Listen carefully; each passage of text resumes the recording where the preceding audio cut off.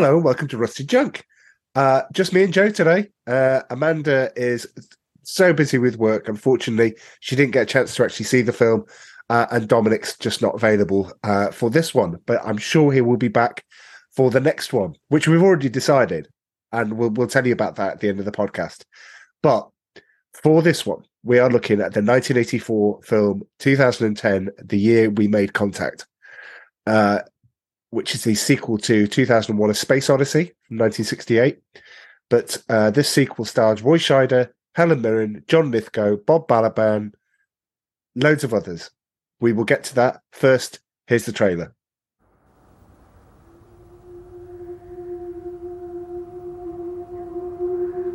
How are you going to convince your people to allow Americans to go on the flight? We are going to get there first, and you have the knowledge to make the trip work.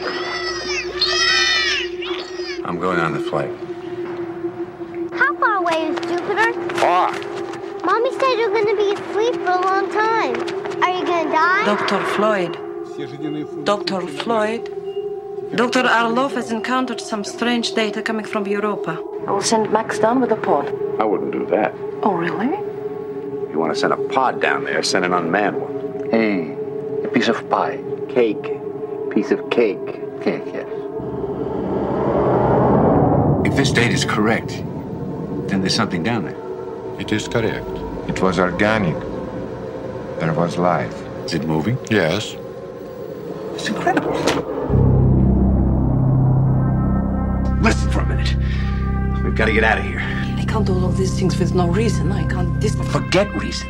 There's no time to be reasonable.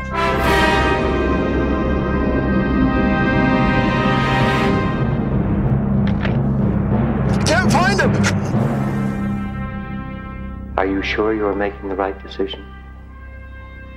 I think we should stop.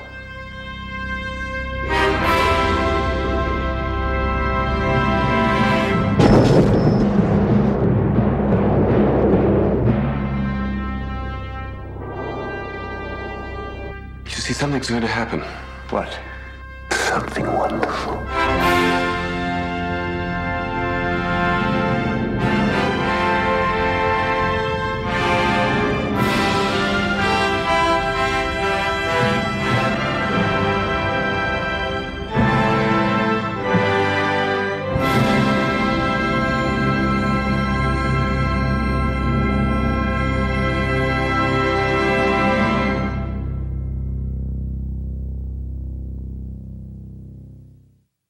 I don't know about you, Joe, but after that trailer, I mean, for those people that watched it on YouTube, I mean, even if you heard it, it probably sounded good. I want to see that film.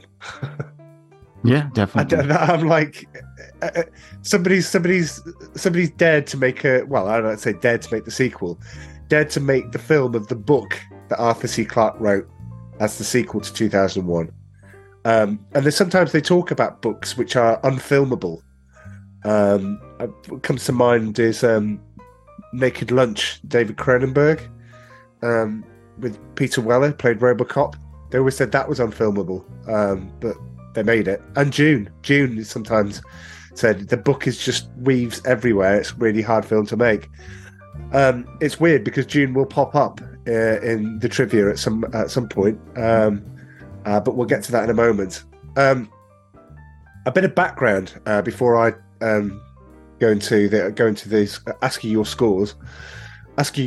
Sorry, I'm so always thinking that we've got everybody on and it's just you and me. So the background to this is I actually saw 2001: A Space Odyssey when I was 11. So I'd been to see Star Wars. So pretty much anything that came up sci-fi, I had to see. I just had to, devour it. Battle Beyond the Stars. Anything like that came on, I just had to watch it.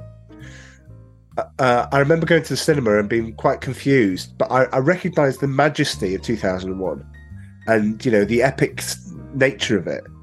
I didn't know a lot of what was going on, but I knew that this was something special.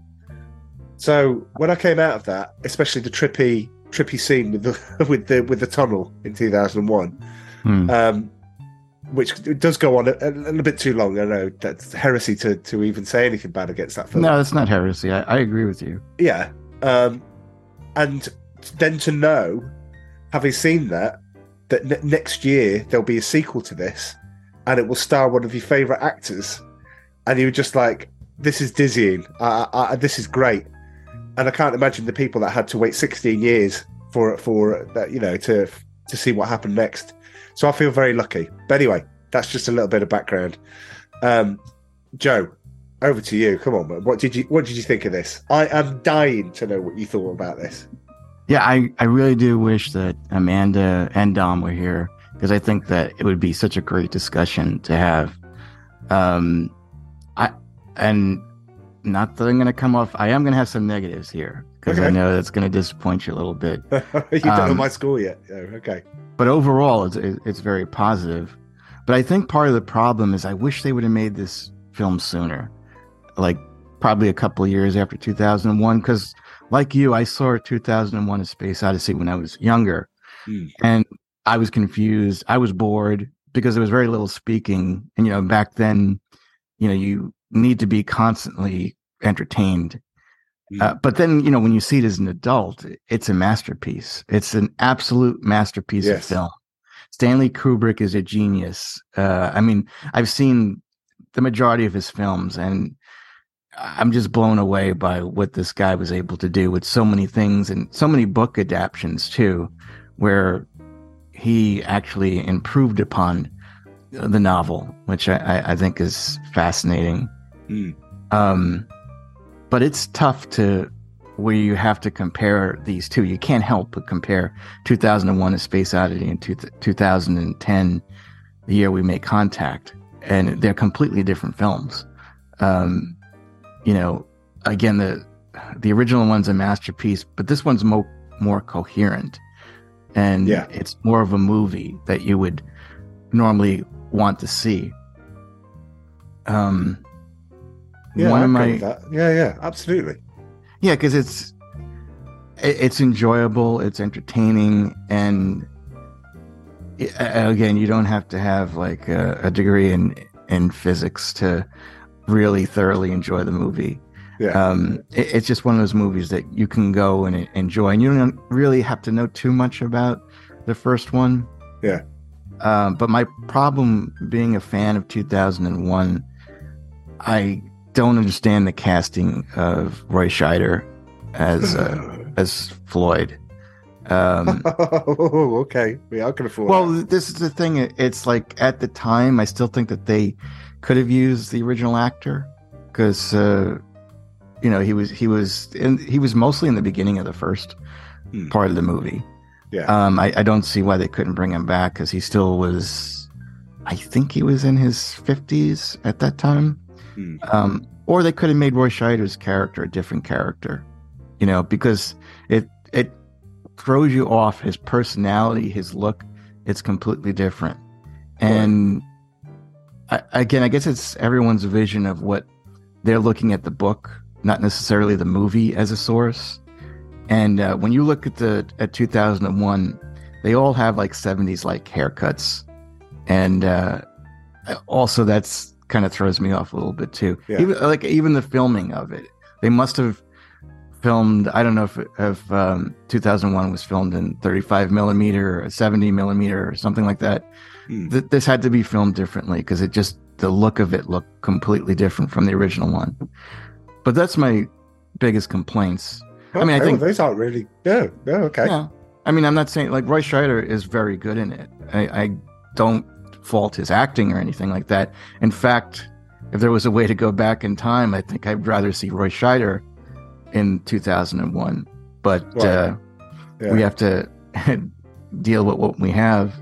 But I think it's a great movie. I really enjoyed it. The acting is superb throughout. I can't fault anybody in the acting department. I think they all do a great job. The writing is very good. Oh yeah, and also the original one is very slow paced, and this one is fast paced.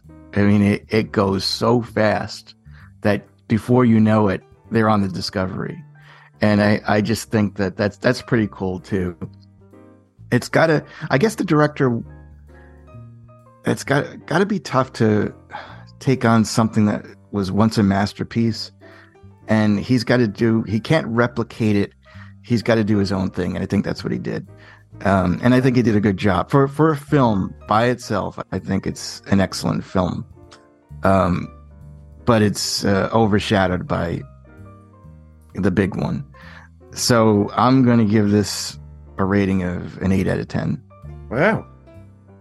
Nice, man. I genuinely didn't know which way you were going to go on it, because I didn't know whether or not you were going to go Helen Mirren's accent, which I don't have a problem with. I don't have a problem with any. I don't have a problem with anybody. As you say, I think everyone plays their part and plays it extremely well, including the NSC director.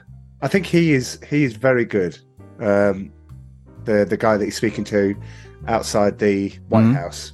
I think, I say, everybody's good. So from an 8, I think because I was caught up in the whole Jaws thing, and then seeing Blue Thunder, you kind of like this guy can do no wrong. You know, he's just brilliant in whatever he does. The fact that he's in this, you know, little known Helen Mirren. We'll get to how most boys my age knew Helen Mirren, but we will get to that in roll call. And so it's very good to see Helen Mirren in there as well. So from my point of view, I'd watched The World According to Garp. I loved John Lithgow, and still do to this day. And you kind of like all these pieces are in there together. It's groundbreaking. I mean, we'll get to it in trivia, and we might actually get to it while we're in the film, because when we look at something like the set design, you know, you look at the care, the detail, the attention that's been put into something like that, and yeah, you're lifting it from the book. I mean, I know we might skittle around all over the place, but it's visionary. Even this film is visionary. The visionary of the set design that they wanted to do, the way that the director and Arthur C. Clarke were using a little known thing called email to go back and forth with each other, or they're consulting each other all the time. That's a labour of love. That's a kind of, I want to keep true to this as much as I can. I've got this huge, big responsibility to create the sequel, which has been written. I'm not writing it myself. I'm directing it.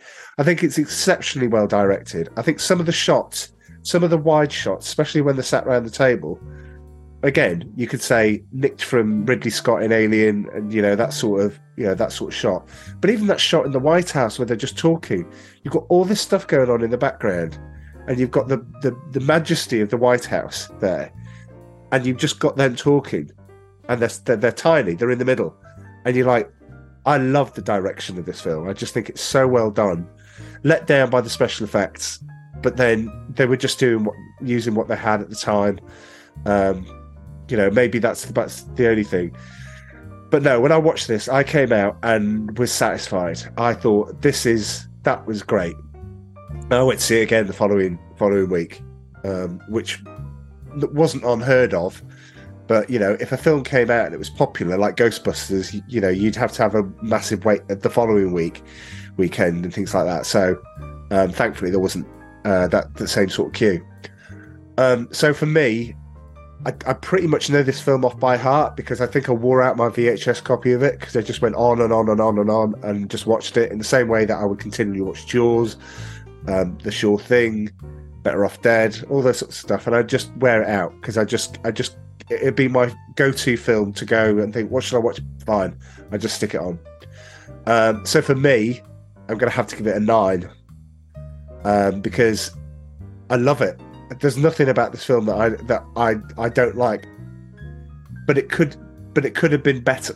It could have been slightly better in certain areas, but we'll get to that. So that's a good start. An 8 and a 9. I'm loving that. Okay. Did you read the books at all? I did. So I did read. Yeah. So I read 2010, and it didn't make an awful lot of sense to me when I read the book.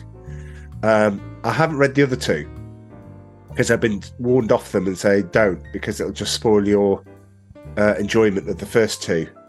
So the story continues. I mean, I did make a note of this, that in the books, Frank Poole, who was jettisoned out of the airlock in 2001, is resurrected 1,000 years later after floating in space, and I'm just like, I'm happy with what I've got. I'm not. Did you read them? I don't know. No, I didn't read any of the books, but I know that there are 4 of them. Yeah, and I think that the last one is the conclusion, and right. But it does make you curious. I mean, if you're fans of the movies, what happened? I did kind of read some in Wikipedia about what happens towards the end and everything. I don't know. It kind of bums me though, because I would have liked to seen a finality in a movie form just to see it end, because they did kind of leave us hanging with this movie, and this movie tries to answer a lot of questions. They even, like in the beginning, they show that they have all these questions that they have that they're going to determine whether they can answer them, but it leaves us with even more questions by the end, you know, and that's what I'm not crazy about. And not all the questions that they asked were answered too. So I would have liked to seen again, just for it to be complete. But you could be right. We could have been disappointed. I don't know. I think Arthur C. Clarke wrote the sequels too. Yes, he did. Yeah. He So, wrote a lot of books. A lot of books. And when I was going on Amazon, I think there were like 10 pages, 10 screens that you could go through. And I'm like, I think he was just writing a book a week. I used to, I was really into 2001 at some point, and I forgot a lot of information about it. But I think at the time that Stanley Kubrick was writing, was doing the movie, they still weren't done with the book. He still wasn't done with it. So Stanley Kubrick made a lot of changes that are very different from the book. And again, I did watch that movie recently, 2001, before it, and like I said, it overshadows this movie. But this is a fun movie. I think if I was younger, or if I was going to show this to one of my kids or something like that, I'd be like, you might want to watch this one, the 2010 version, and then when you get older, maybe you'll appreciate the 2001. Yeah. I remember being on my own. So I think I was 11, when I saw it. And I was on my own in the cinema. Back in the day when you could just go, hi, I'm just going out to the cinema. Walk the 3 miles into town and then go to the cinema on your own. You just sit there and go, wow. Can't do that these days. Oh, well, never mind. Shall we do roll call? Shall we go to roll call? Sure. Excellent. Here is roll call. Roll call. No, he's determined to get that in every time. It plays havoc with my editing, but it's fine. Don't worry. I'll figure it out. Roy Scheider. Yeah, well, of course. Don't think he's done much. It was in a film about I don't know, some underwater thing. I don't know, like set at sea. I can't remember. Oh, that's it. Just the greatest film of all time, Jaws, and a half passable sequel.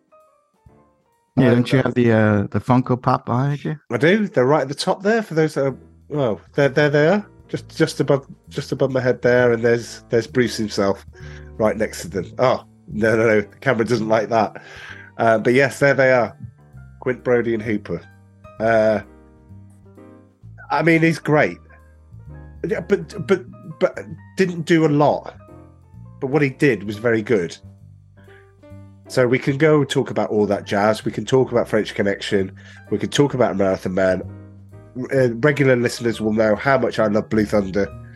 I just think it's incredible that this was the year before. So Roy Scheider's having a good couple of years on this.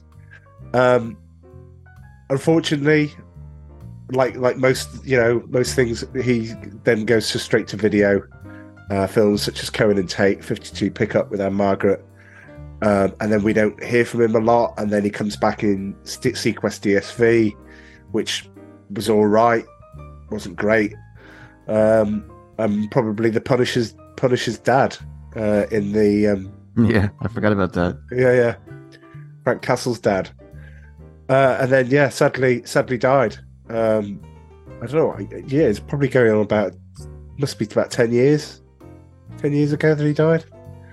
But yeah, I love him. I think he's one of the greatest characters in the greatest film. Yeah. Anything to add on Roy Scheider?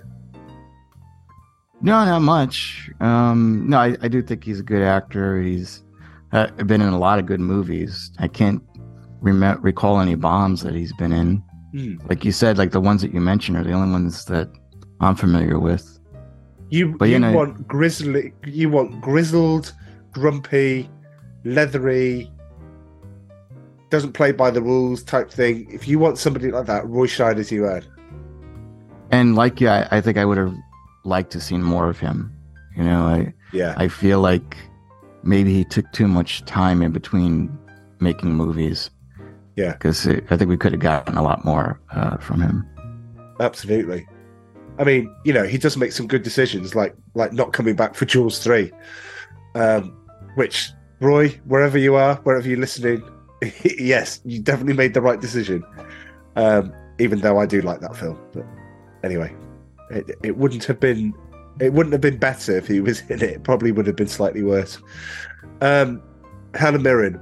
So, as I spoke about at the start, boys of a certain age will remember the first time that they saw Helen Mirren is because somebody had a copy of their dad's copy of Caligula, where Helen Mirren goes naked in it. Oh, I didn't realize she was in. I mean, I'd seen that, like. Yes. Yeah. Just as I was going into adulthood. The formative years, Joe. The formative years, yes. Yeah, out of curiosity, but yeah, that movie sucked. I think I watched maybe 20 minutes of it, and that was it. So I don't even know if I got to see Helen Mirren. I didn't know she was in it, but okay. Yeah, absolutely. Oh, yes, I remember that. And I know that sounds quite grubby, and so to counter that, I would say go onto YouTube and type in Helen Mirren, Michael Parkinson, where he's interviewing her, and she's fighting back and basically saying, "Oh, I'm not going to be typecast as, you know, this person that gets their clothes off and things like that." And she's having none of it, and she's basically standing her ground. If you want a real early example of feminism, but not in the not trying to force it down, she's basically just being natural. We know how Helen Mirren developed as a person, as an actor, and as an actor. Definitely, 100%. I mean, we'll go through that in a moment. And then, of course, there's the Long Good Friday that she was in, which we covered on the podcast. So she was very good in that. She was in Excalibur, White Knights. She's very good in White Knights, where the Russian accent came back again, if I seem to remember. Mosquito Coast, which we've covered on the podcast. So yeah, we've actually done quite a bit of Helen Mirren. She's in The Queen. She was in The Queen. She's Jane Tennyson in Prime Suspect, which was huge over here, and then it made the leap over to the US, and then you remade it as you normally do. You take our best ideas and remake them into. Anyway, yeah.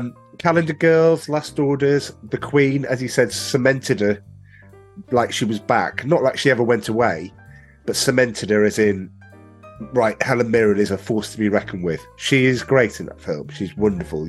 Even if you're a Republican, Federalist, anarchist, whatever you are, at least you've got to say that that's pretty good. She made good decisions, like being in Red and Red 2, which I thought were great films. Very bad decisions.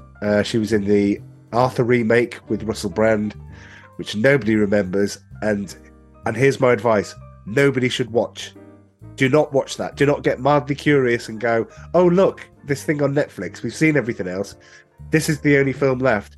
Watch something else again." Do not watch Arthur. The voice of the Dean in Monsters University. Oh yeah, she was great. I loved her in that. She's very, very good. Very, very good. She was in Eye in the Sky, which was great. It's all about a military operation that she's involved with. She is excellent in that. Please check out Eye in the Sky. Then she goes all mainstream. She goes into Fast and Furious as Jason Statham's mom in Fast and Furious.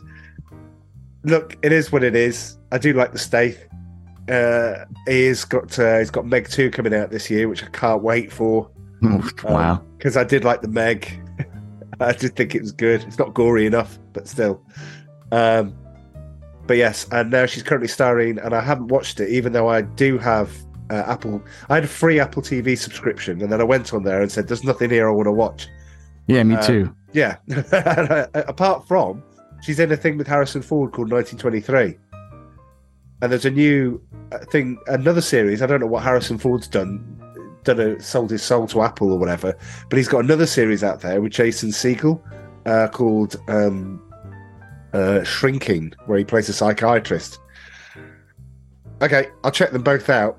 But more for Helen Mirren, I think, in this case, than Harrison Ford. So yeah, that's Helen Mirren. There we go. Now, can we move on to John Lithgow? Come on, man. Take me on a Joe journey of John Lithgow, and whether you like him, whether you don't like him, what highlights.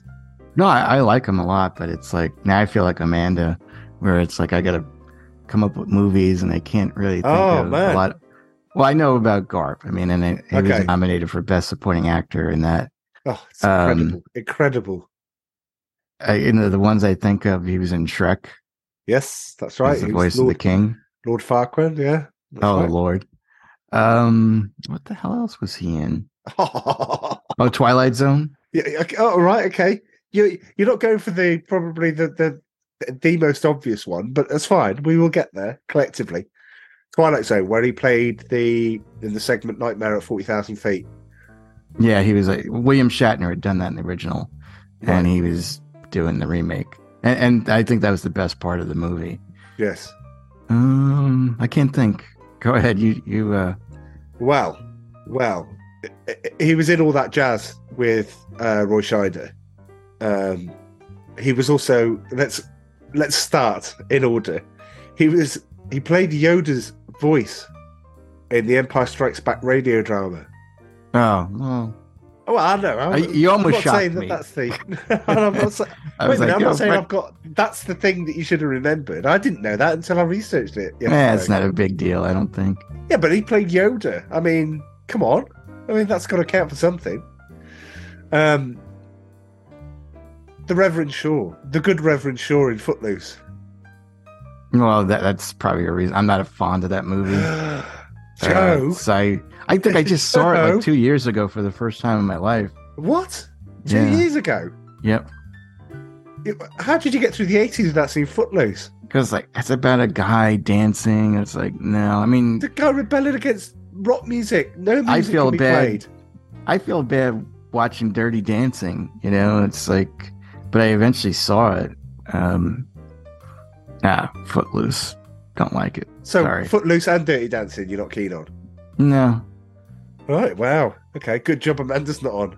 She'd have reached through. She'd have like clambered through like She-Hulk into your bit. Sorry for a She-Hulk reference in there. Don't watch that rubbish. Bigfoot and the Hendersons. Although you called it Harry and the Hendersons over there, we called it Bigfoot and the Hendersons because actually we want to explain what it is. It's about a Bigfoot and a family called the Hendersons, but obviously America is happy with the obscure. Well, I think you could figure out during the trailer what it is, who Harry is. Yeah, but if you're right, so you're standing in front of a cinema, and you're going, "Oh, what are we going to watch?" And you can't see the poster, and you just have that beautiful. I mean, they don't have it anymore, and I miss it so much with putting on the individual letters onto the white background with the lines, and that's what's playing. If you're sitting there, you're going, "Oh, look, Ghostbusters," or sorry, at that time probably Ghostbusters 2. Ghostbusters 2 or Harry and the Hendersons. What's Harry and the Hendersons about? You go see Ghostbusters 2. Well, then you're an idiot, you know. Well, because there's lots of idiots around, Joe. No, because basically, Bigfoot if you go to the movies, you don't go to the movie theater and go, "Oh, what's playing?" You look in the paper first to figure out what's playing, and then they give you a description of what it's about. They give you a picture of what it looks like. You just don't say, "Oh, let's go to the movies and see what's playing." Although that did happen with. It's kind of funny. I got to tell you this story. My grandmother took my sister to to the movies to see Monty Python and the Holy Grail. She thought it was a religious movie. And then after about a half an hour, she ran out and she banged on the ticket place, demanded her money back. It's like, this is false advertising. Oh, the holy hand grenade of Antioch. Yes. Oh, don't get started on Monty Python. We have to do Monty Python at some point. I mean, we really do. Really do. There's so many little individual films. I know it's Amanda's choice for the next one. It almost feels like we've got to do Lucky Dip next season because there's so many little gaps that we just need to plug. But anyway, yes. So, Bigfoot and the Hendersons. Oh, look, I'm going to see a film about a Bigfoot with a family. Sold. Here's my money. There you go. He was one of the commanders in Memphis Belle. Yes, I managed to get an Eric Stoltz reference in. Just didn't see that one either. Eric Stoltz is very, very good in that, as is Matthew Modine. I do like Memphis Belle, not just because of Eric Stoltz. He was with Denzel Washington in Ricochet. Plays some good, like some mean characters. Raising Cain, he was the bad guy.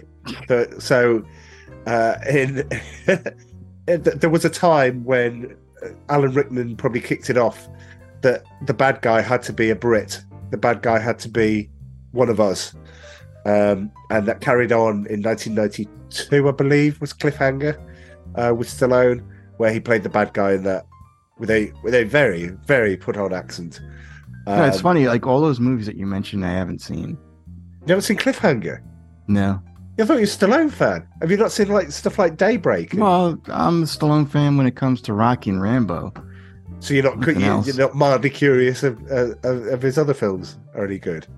No. I saw Copland. What's that? Lock Up? I didn't see Lock Up. Lock Up's got Donald Sutherland in it. Donald Sutherland and Stallone in the same film. Escape Room? Oh no, Escape Plan? Nope. With Schwarzenegger? Nope.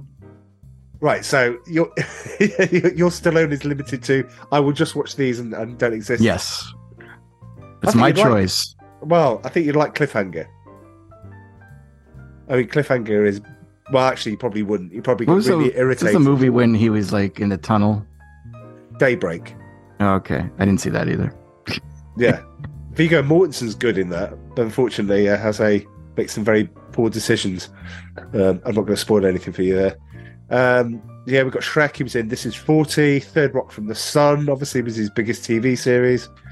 He was in Interstellar, which is on my list of things to watch. I haven't watched it. I don't know if it's any good. Oh, I remember when he was in the Planet of the Apes remake. Planet of the Apes remake. And most recently, he's exceptionally good with Jeff Bridges in The Old Man, which is a series I believe is on Amazon Prime. I think it's on Amazon Prime.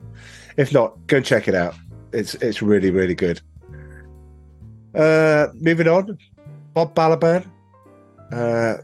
The computer nerd in this.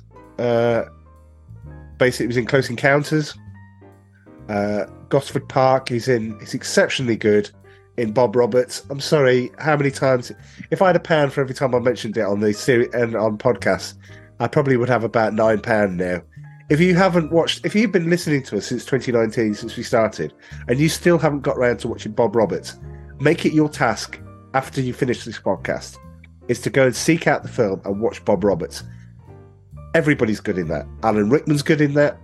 Do you call it? Giancarlo Esposito is amazing in it. Tim Robbins is iconic in it because he created this character. It's just brilliant. But anyway, okay, I will try to watch it. Fine, and I'm sure you'll find a place that you can go and yes, I think I can find a place. You probably could. Yes.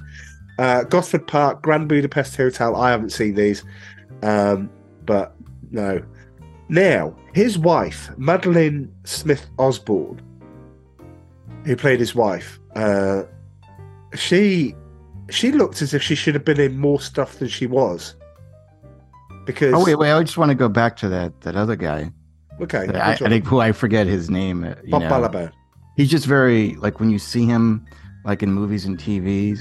He's very recognizable. He was in a lot of that stuff, like with the Best in Show gang, and yes, yeah.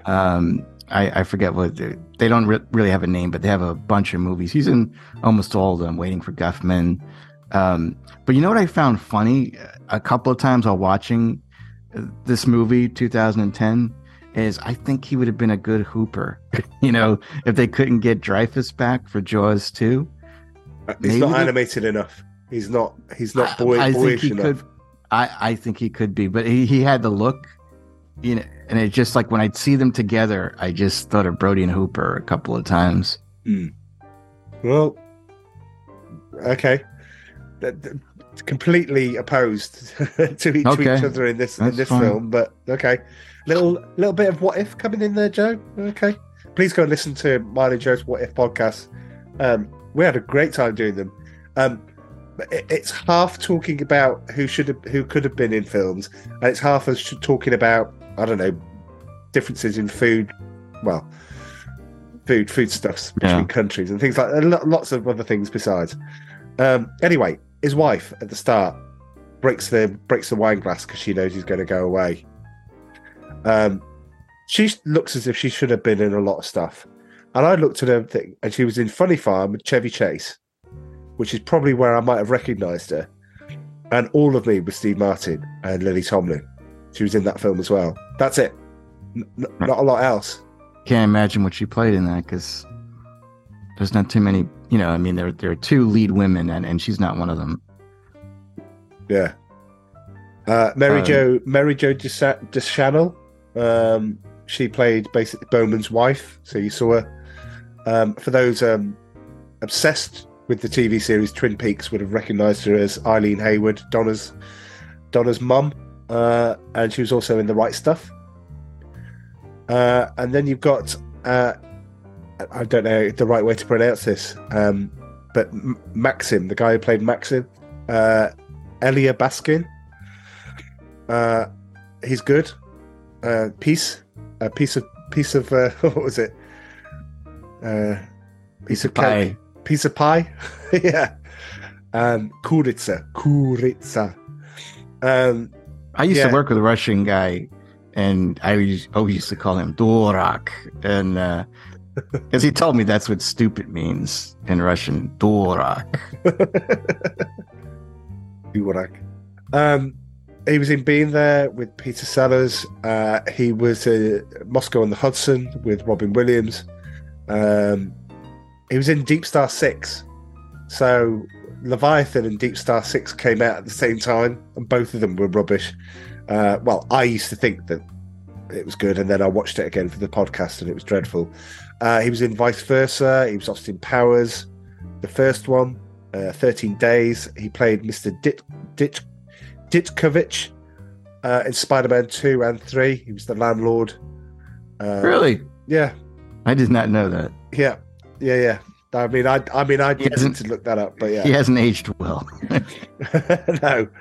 And he was in one of the seasons of Homeland, but then so were quite a lot of people in that way. But yeah, roll call. I wasn't going to do that's it. Unless you've got something else that I've missed out. Nope. Okay. Well, Hal. Yeah. Well. Yeah. Okay. Hal. So let's talk about the director, Peter Hyams. Just as a final bit, Hanover Street with Harrison Ford. Have you ever seen that? No, I haven't. It's a good film. So that's where I first remember. But look at the caliber of people he was working with. Outland. So he's working with Sean Connery. Star Chamber. He was working with Michael Douglas. Capricorn 1. I forgot who was in Capricorn 1. Do you remember? No. Running Scared, which we did for the podcast. So Billy Crystal in that one. Presidio. Again. Sean Connery again with Mark Harmon. Narrow Margin. Gene Hackman. Anne Archer. Oh, I fancied Anne Archer so much. The older woman thing, I don't know. Anyway, hormones were going all over the place. And he directed Time Cop, which is delightfully entertaining. I'll agree. Yeah, it's very good. So yes, let's take the hat off to the director. Anyway, onto the film. I like the bit at the start. I like the précis. I like the, as you said, if you're watching this and you hadn't seen the other one, it kind of eases you into it and says, here are some of the questions. Here in the form of a report. I thought this was the perfect way to start the film. What do you think? Yeah, no, I thought it was really well done. Because again, it's been a long time since most of us have seen 2001, and it kind of remembers the questions that we have about a lot of it. The one thing that, well, I guess we'll get into it as we go into it more, is that I like I said, I just feel like it creates more questions and it doesn't answer some. Like they never really answered what the monolith is, but I had to look it up. So apparently what it is any time that there's like a change in evolution, like an evolutionary change in man. Okay. That's when the monolith appears, because the aliens are trying to kind of lead them, to a certain, like once they reach a certain level. So like in the first movie, it was the apes, or, modern man, and they started to use tools and all that and weapons. And then the next thing, when they did space exploration and they were on the moon, they had planted another monolith, so that once they end up finding this monolith, that would create a signal that would lead towards Jupiter, where there would be another monolith. And again, I don't know if in the other books, if there were more monoliths that, man would go, but they were trying. It was kind of like a puzzle. Like it's like almost like you're not ready yet, but once you reach the moon, once you're able to do space flight and do exploration and you're able to reach the moon, all right, now your next step is going to be towards Jupiter. So that's kind of like what the monolith is. It's not necessarily anything godlike or anything like that. It's just something that they plant. Yeah. Amanda did ask me while watching that. She goes, "What's that? That's a monolith. Well, what's that do?" Okay, I'll try and explain it to you. But yeah, I didn't come up with anything as articulate as that. I said it's a thing. It's an entity that somehow wants to communicate and wants to push us onto the right path. So I was sort of there. Yeah. Not I mean, far. and I probably didn't say it perfectly, but No, you said it better than I could. But also, I love the exchange between at the radio listening station with all the what do you call them? Telescopes. They call them telescopes. The satellite dishes. Yeah, big satellite dishes. I'm sure there's a technical name for it. And how many times I've watched that and I've never bothered to look it up. But yeah, radio things. It was exactly the same ones. It's exactly the same place they used for Contact with Jodie Foster. Yeah, it did look familiar. Yeah. And now it's been mothballed. It doesn't. No love given to it, and basically put out to pasture. But what you found is that Haywood Floyd, the character, has been thrown under the bus. The Russian, the counterpart that's talking to him is basically giving us a lot of the story without saying, here's the chronological order of things that have happened. It's just like, you're Chancellor now. Yeah. Kind of like thrown under the bus, were you? For that report, and was it all blamed upon you? But there's mutual respect between the two of them. And I just thought, what a way to open this film. Because that is basically the Russians, we're going to play a game for 2 minutes. We're going to tell, it's called The Truth. And we're just going to tell each other the truth. It's brilliant. It's really good.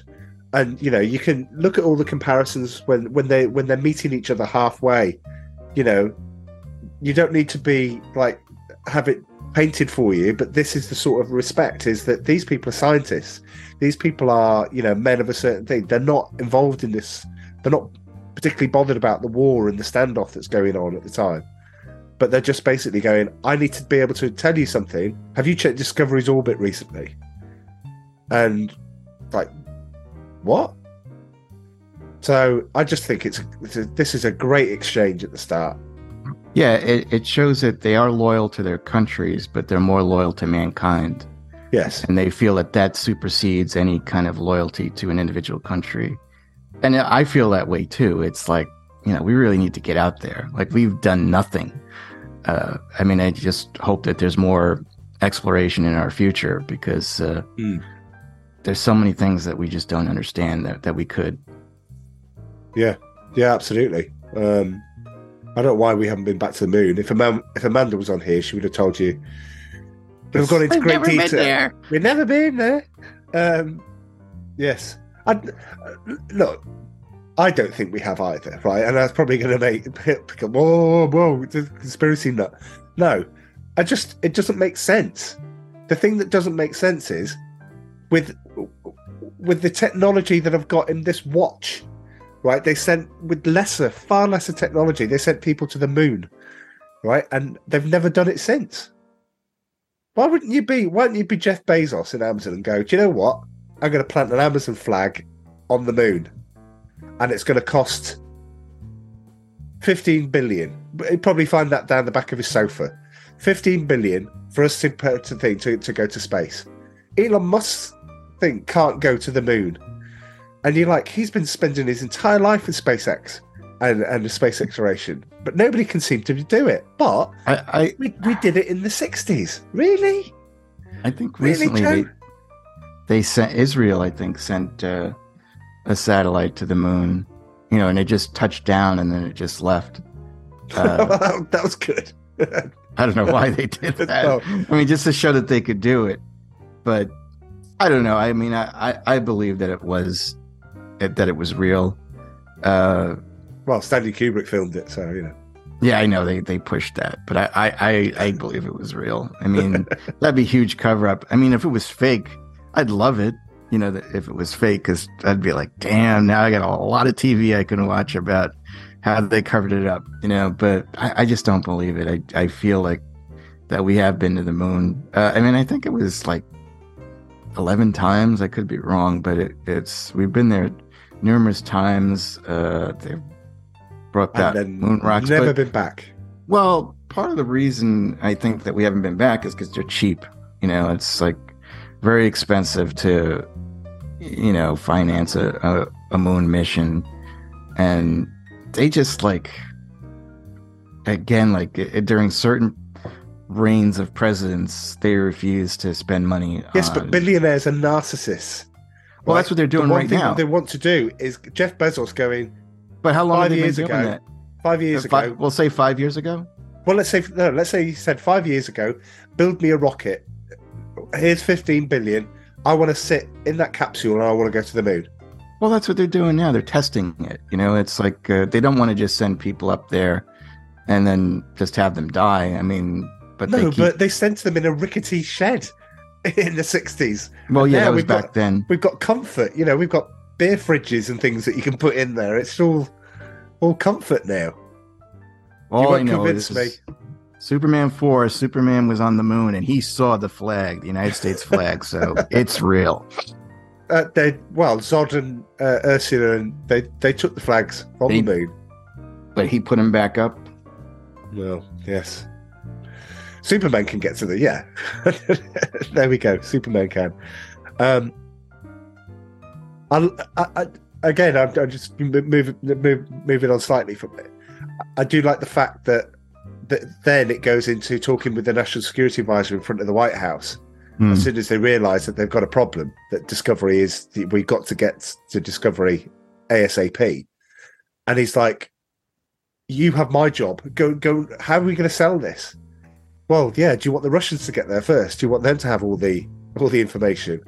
And it's the Russians that are saying, "Oh, a few poor Americans who need our help." Boo-hoo. And they've got it all mapped out how they're gonna sell this. It does seem given what was going on, that none of that would have worked, and there's no way that they would have been allowed on the ship. But you're right, as he said, that you don't have the expertise to get HAL going again. You don't. If you're going up there for answers, it'll take you months and months and months to try and work this out. Whereas they can do it as they did in like a couple of weeks. So yeah, I just again love the shots. I love the wide shots in this, and I'm sorry to go on about it. But do you want to know a nice little bit of trivia? When it cuts to Chandra and it cuts to his lab, again, look at the tech and the things that they were putting in there. It's trying to be visionary. I mean, 2010 turned out to be far more technical than what they envisaged. But that wasn't because of a lack of, potential and vision of what it would all look like. Do you know who the voice of Sal was? Yeah. Oh, you do, right? I was hoping I'd catch you with that one. So it's Candice Bergen, and she's not listed in the film credits. She comes up with a different name. I don't know if you had she did the name back. She did a name backwards or something in order to have the credit for Sal's voice. Oh, I didn't know that. It's not her. Yeah. But even that exchange, where they're talking about, I'm going to have to disconnect. I'm going to have to disconnect you. And the computer and Sal asks, "Will I dream?" And again, it's like one of those, Isaac Asimov, Carl Sagan, and all those sorts of things that they talk about this concept. I mean, Philip K. Dick wrote Blade Runner was based on the book Do Androids Dream of Electric Sheep? This is a common theme, a running theme, and it's so well done in this film. Because, Sal is going, okay, do it, but what happens to me? Do I go into a deep sleep? And great. Let's talk about his house, a home with dolphins in. I don't know how practical. I love that home. It looks great, but I was thinking of the logistics of it. Like, are the dolphins confined? I mean, is this like, what was it? Black, the documentary about SeaWorld, Blackfish or something. I think they're more like pets. They probably can come and go as they please. So it goes into the ocean, because obviously he lives in the ocean. But they're guaranteed food, by these So does people. that mean a shark can come through? So you're trying to feed the dolphins. Here, question. dolphin. Good question. Right, and then this great white comes in and takes your arm off. Like, I don't know. Plus, maybe you're right. Maybe they are confined. They can't swim in. That has to be salt water. Yeah, that's so it true. means that the kids won't be able to. So you can't use it as a swimming pool. Well, you can. I mean, a lot of people swim. What, with a salt shark water. going around? Shark. All right, well, let's say it's confined. All right. All right. You can use it as a then the cruelty to those dolphins is dreadful. They seem happy. They're smiling. Oh yeah, dolphins. Yeah, the smiling dolphins.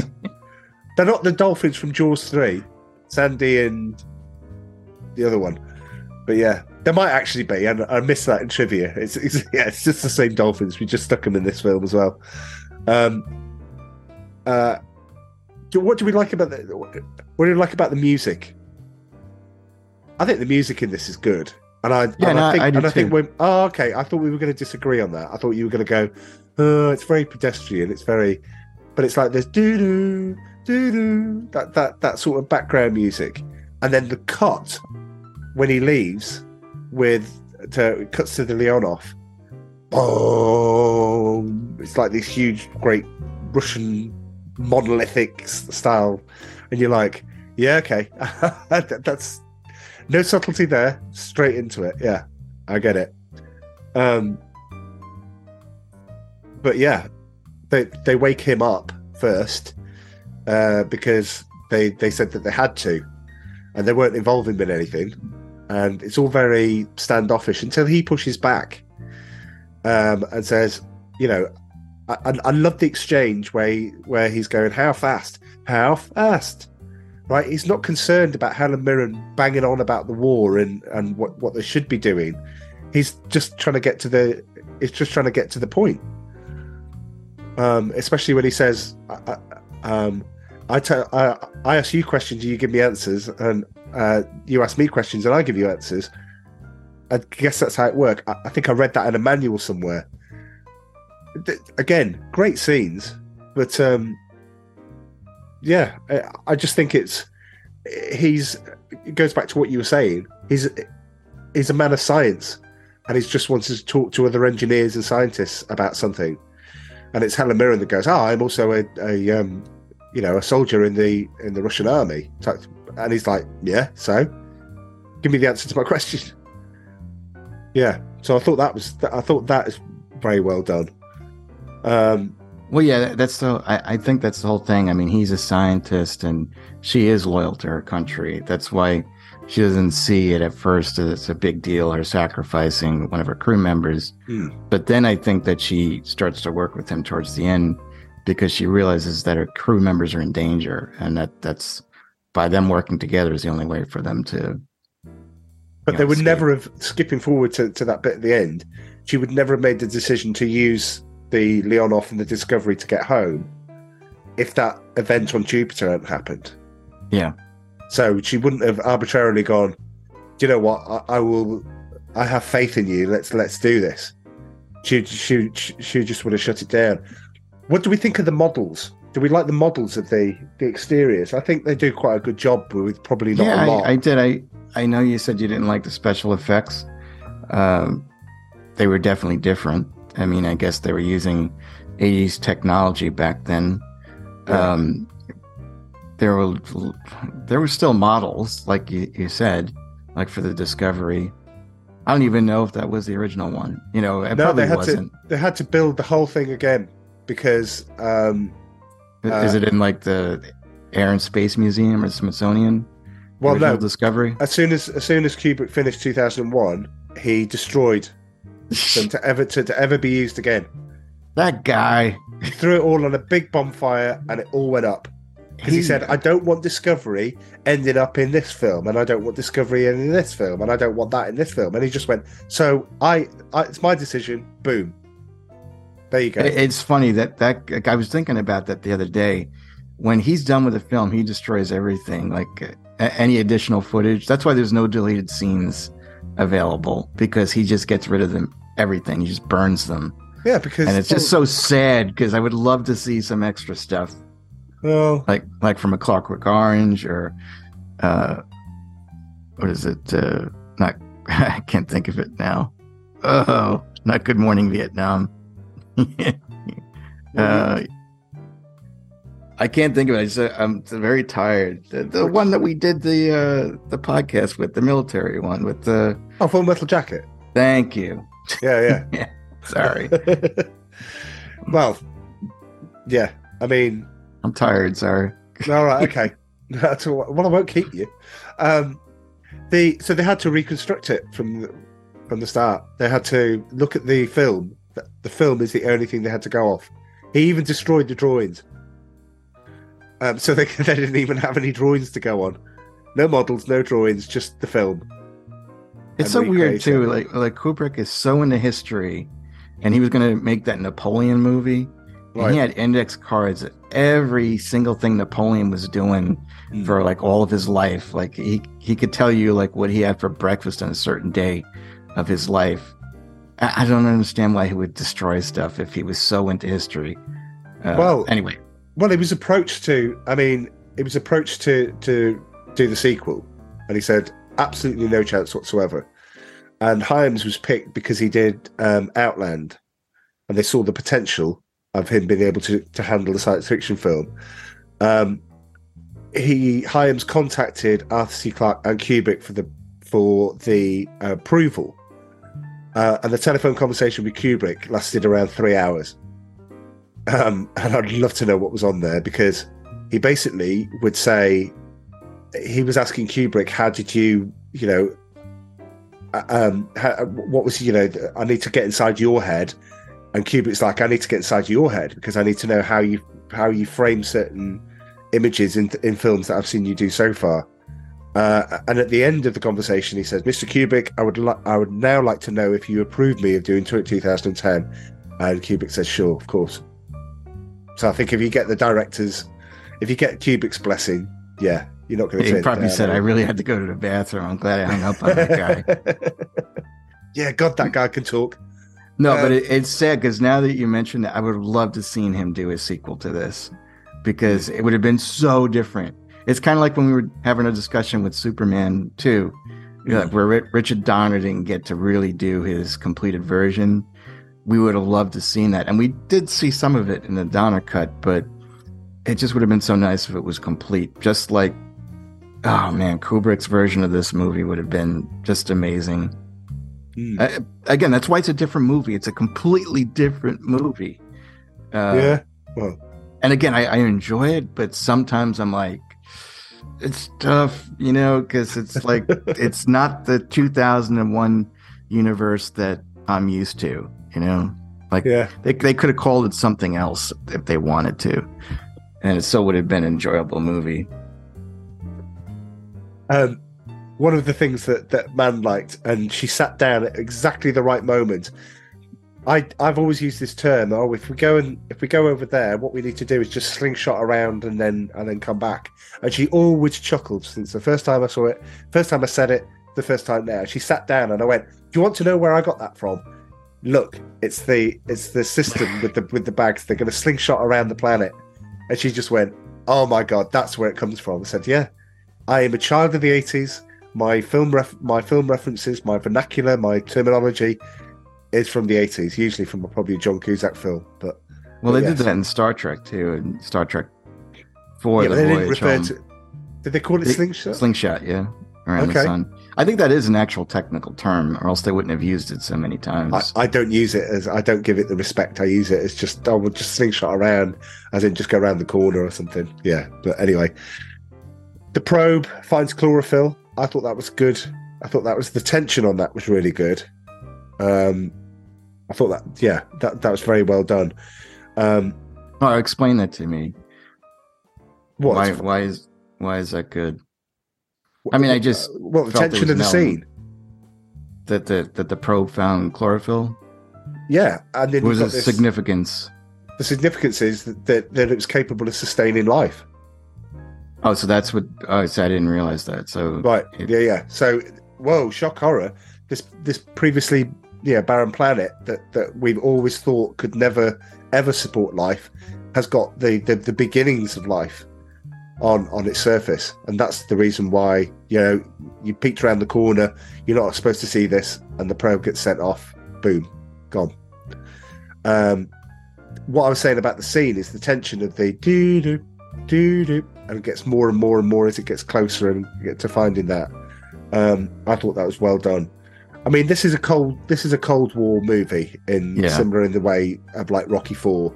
So you've still got those undertones throughout that, but unlike Rocky IV, it doesn't ram them down your throat at the end of the film and say But we know what fan we are of Rocky IV, not Rocky versus Drago, of course, because that's dross. No, everyone.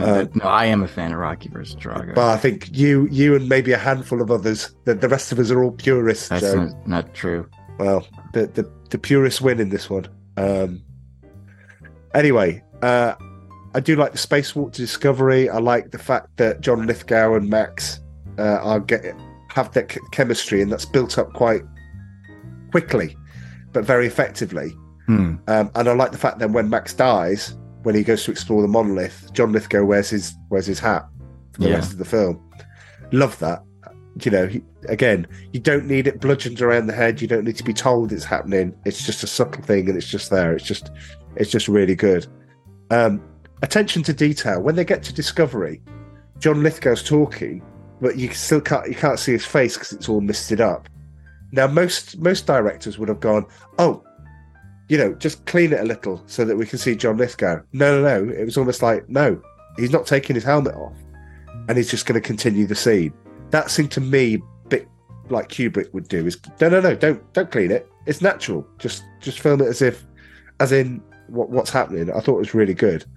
And then once you get Discovery activated, you get Hal. What did you think about the reactivation of Hal? No, I mean I liked it. I liked the deactivation of Hal, and yes, Daisy. And they went the opposite way. You could tell. Like, again, what was his name? Hal? Is that what his name was? Yeah.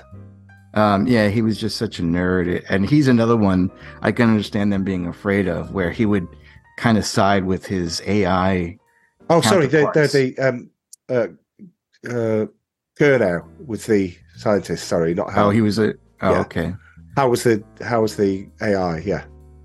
Oh, I said Howell. I thought his name was Howell. I don't know why. Dr. Howell.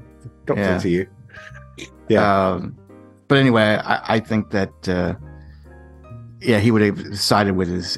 You could see he had a lot of sympathy for. It's almost like he's Frankenstein and Hal is Frankenstein's monster.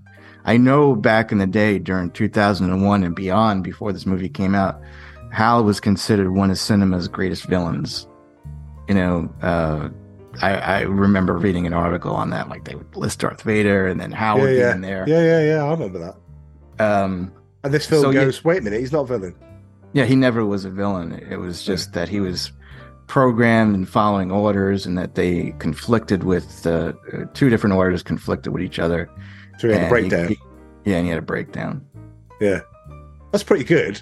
A computer had a breakdown, and for Roy Scheider's character to find out that he was the one that signed the order, despite the fact that he knew nothing about it. Bit of political intrigue. That was pretty good. But it seems reactivating Hal. I'm not trying to this is probably the reason why it's not 10 out of 10. What, you just press these things down? Is that it? Is that how you get Hal back? Because all he did was just press them in order. And I was like, a monkey could do that. Well, I didn't see anything technical going on. Again, I don't really recall. I know wasn't he asking him questions? Yeah, and it was coming out. It was babbling. It was coming out quickly. He doesn't talk to him until it's Hal, until he finally gets reestablished. Yeah, it's kind of like, I guess, like putting in different memory chips into a computer, and then them having to download, and he has to do it in a specific sequence. But he also had to remove his memory from when he went crazy. From the holographic memory, yeah. Yeah, which, I thought was...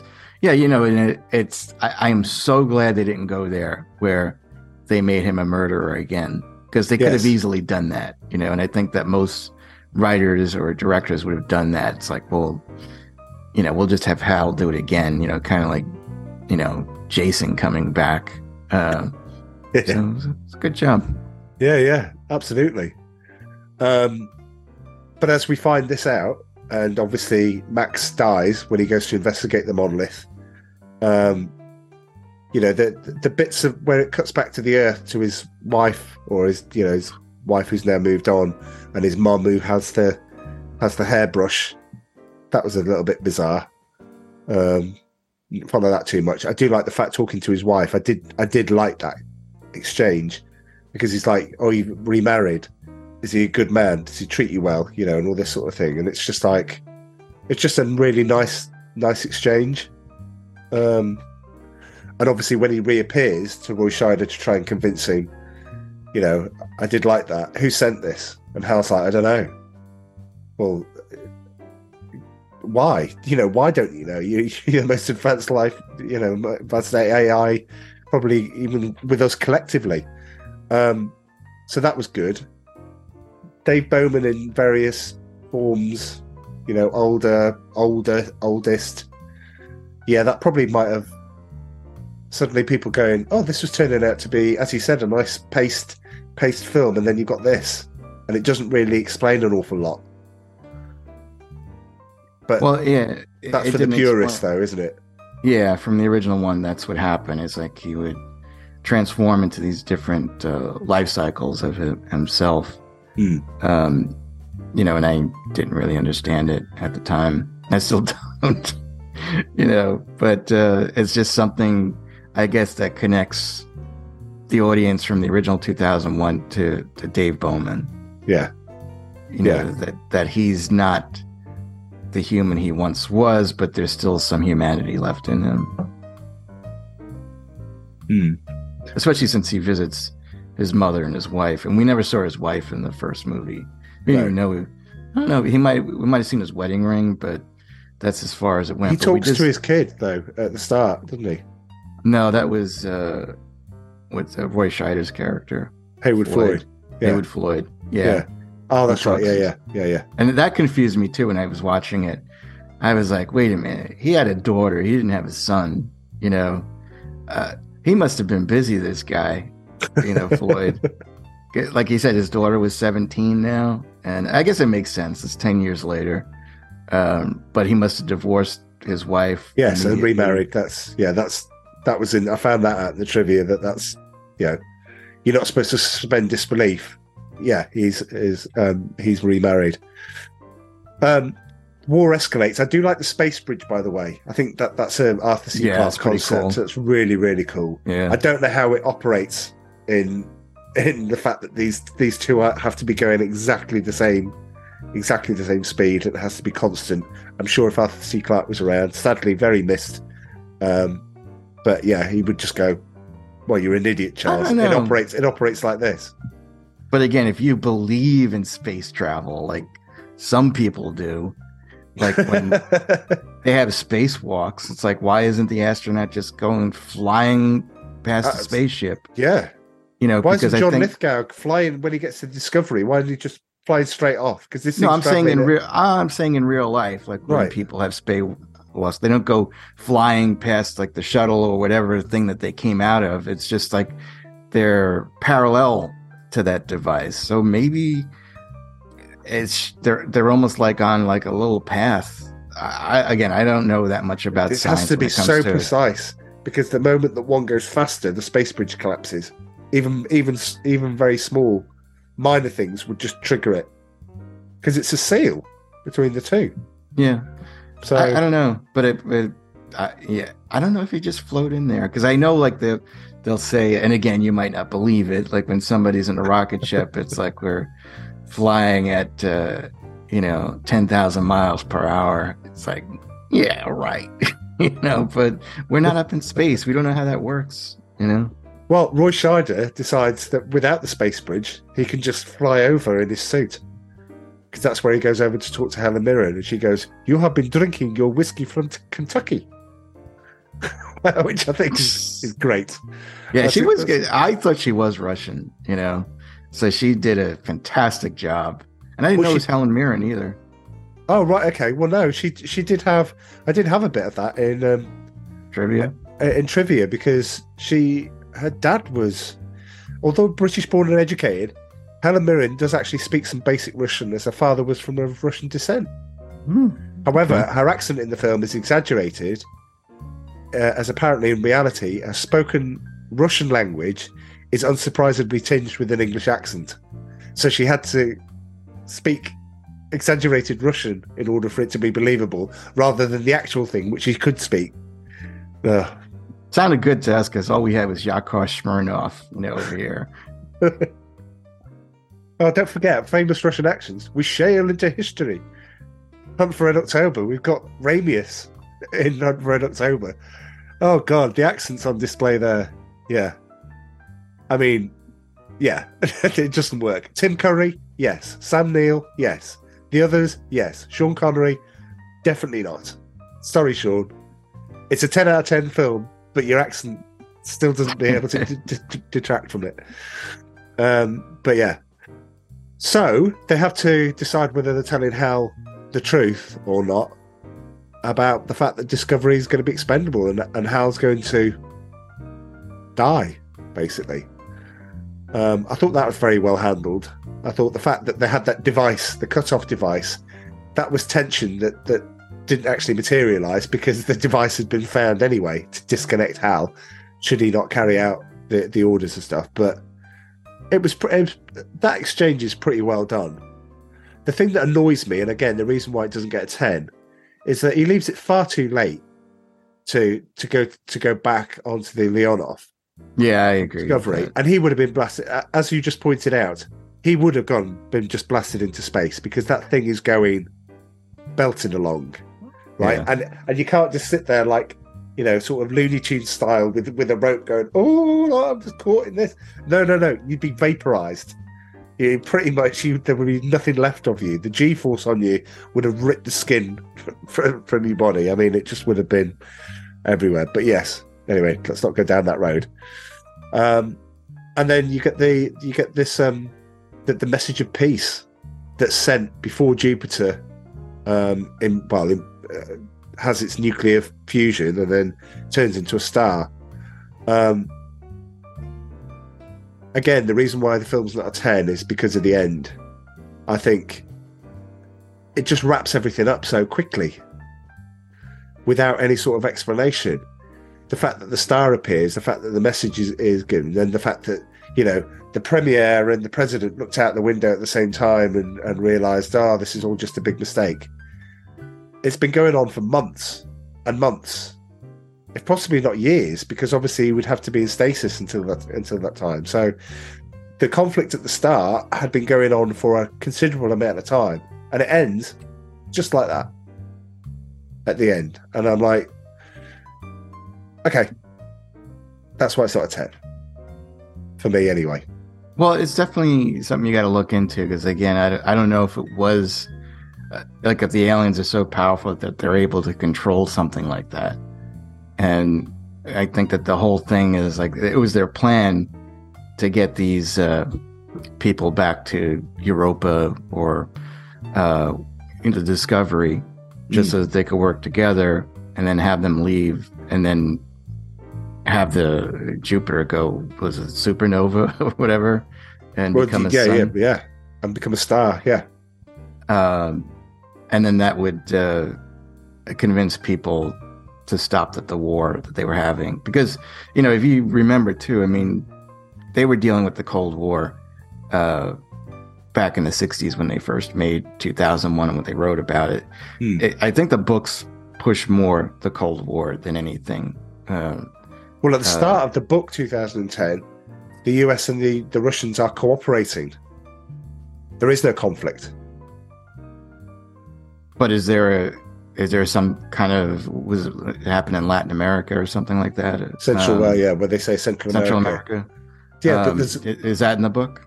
But there is a skirmish. There is something there, but they have to collaborate because they realise that they need each other in order to get to the answers of what they need to do. So it's almost like, as what we talked about, the scientists have decided, well, we're doing this, and basically gets their individual nation's blessing to go and do this. So it's a cooperative thing rather than having to be strong-armed into it. Well, I think we knew too, back when the Cold War was going on, we could have destroyed each other, you know, easily. Yeah. With the nuclear weapons that we had, and we would just never be the same again. Who knows if we would have existed after a certain amount of period in time. And I think that's what the aliens knew too, is that if these people are going to have war, it could be devastating. It could destroy, you know, the life down there. They'll never evolve. That'll be the end of it. And again, they were trying to push a message that there's more important things, almost going back to the beginning, you know, like when the guy from Russia, or what was his job? He was like he's like he was like an ambassador. Well, he's a dignitary or something like that. When he spoke to Roy Scheider, they had that back and forth for 30 seconds. It was like, let's just answer questions without having any kind of loyalty to our countries. You know, they believed that which was more important was humanity's existence and going forward and learning about, you know, what we can learn about. So yeah, I mean, I don't know. It's one of those movies. Again, I'm sure if you go on YouTube, you can dissect the movie, or people have dissected it, what it could mean, and then people who read the books too would also, it'd be very helpful to see how different they are. That email exchange between the director and Arthur C. Clarke was turned into a book called the Odyssey File. Called the Odyssey File. So the emails were actually, and I did go when I researched this yesterday. I went on Amazon, and you can only buy a second-hand copy for £60. Jeez. So I might have to try and find that via. It's got to be on Wikipedia somewhere. Yeah, it's got to be found writings. Somewhere. Absolutely, yeah, it'd have to be. Yeah. Anyway, yeah. All I like from that guy is this is very bad for my asthma. It's like, I don't know. I don't think he was Russian. Let's put it that way. But he was very good. Should we move on to trivia time? Sure. Yeah, we do this. A little bit. Here we go. It's trivia time. Trivia time. So, the film made $40 million, which isn't bad. It was the 17th highest grossing film of 1984. That sounds bad. Well, it was kept off the top spot. Do you want to have a guess what it was kept off the top spot by?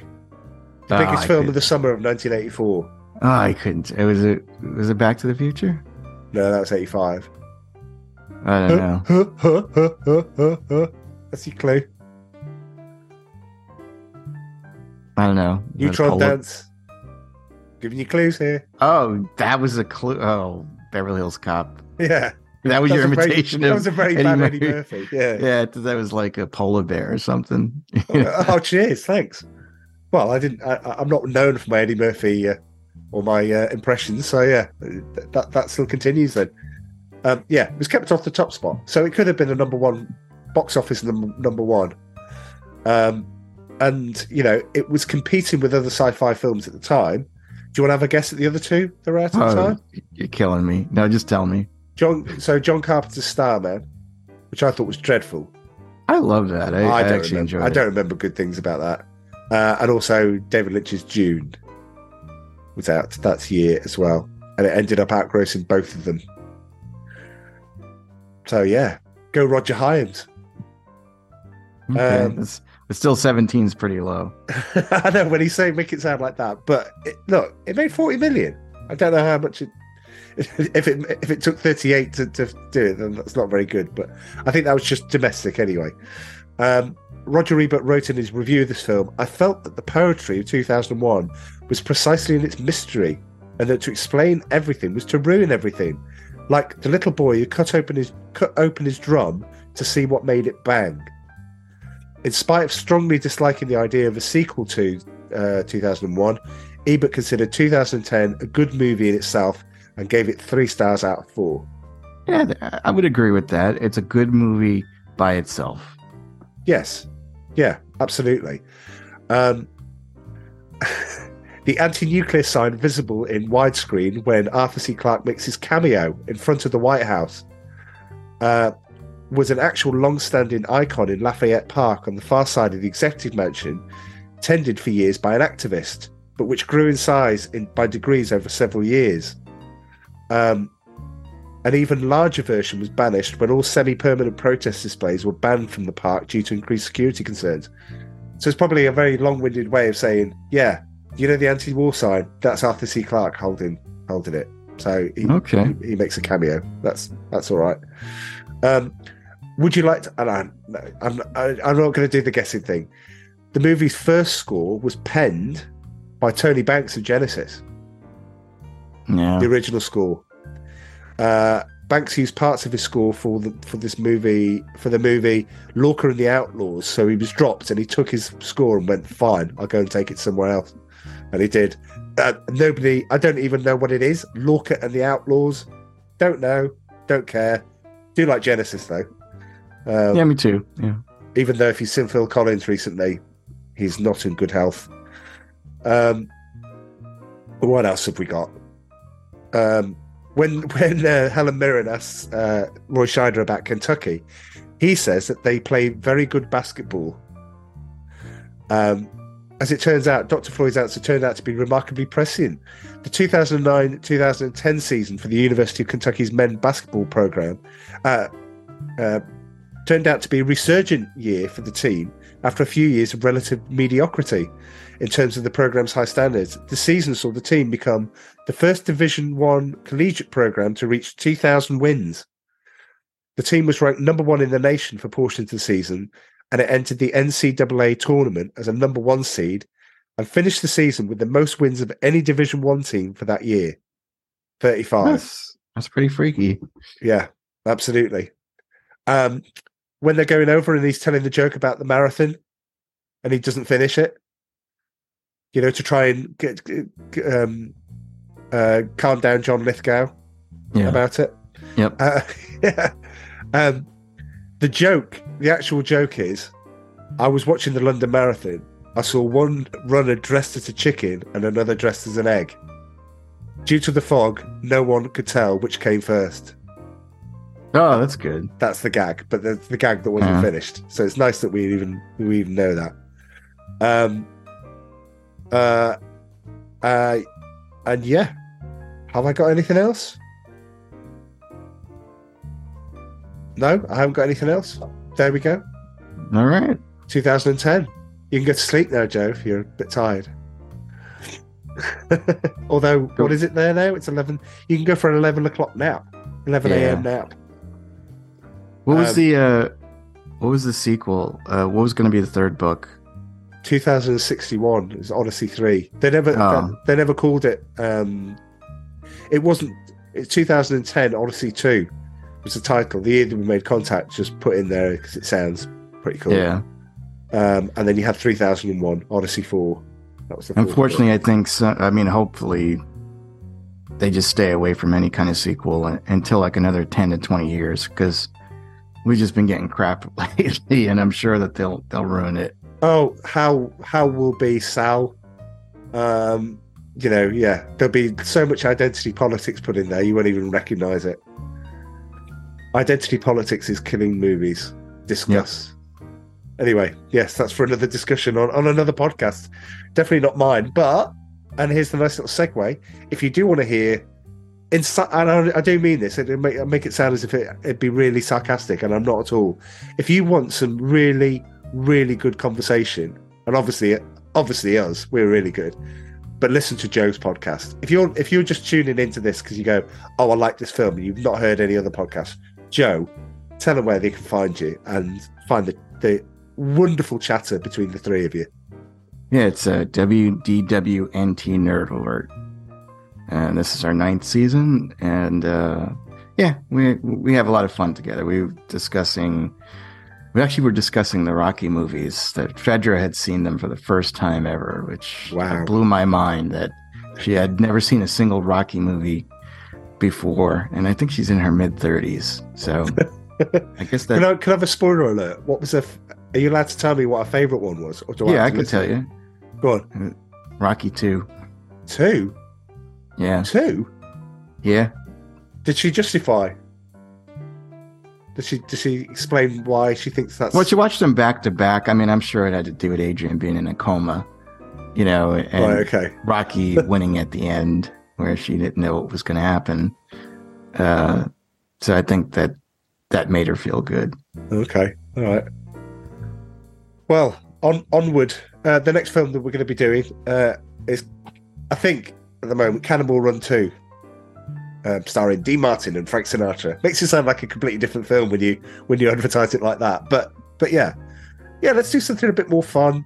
It'll be all 4 of us on it, so we'll all be back. We'll make sure that we're back, and then I think there'll be a season close film. So I don't know what film that's going to occupy, because I've pretty much done all the sequels that I wanted to do and wanted to cover. I've done this one and Jaws 3. These were the 2 sequels I had in mind way back when I started it, because I never would have put Aliens in there. I would have put Jaws 3, obscure. 2010, obscure, would have fit the bill. But now we've done Aliens, Die Hard, Cannonball Run 2 when we do that, and then so we've got to have a nice finish on that, and then we'll decide what we're going to do for the next season. So yeah, thanks for listening. Have a good day, have a good sleep, Joe, and we'll see you all later. Cheers. See ya.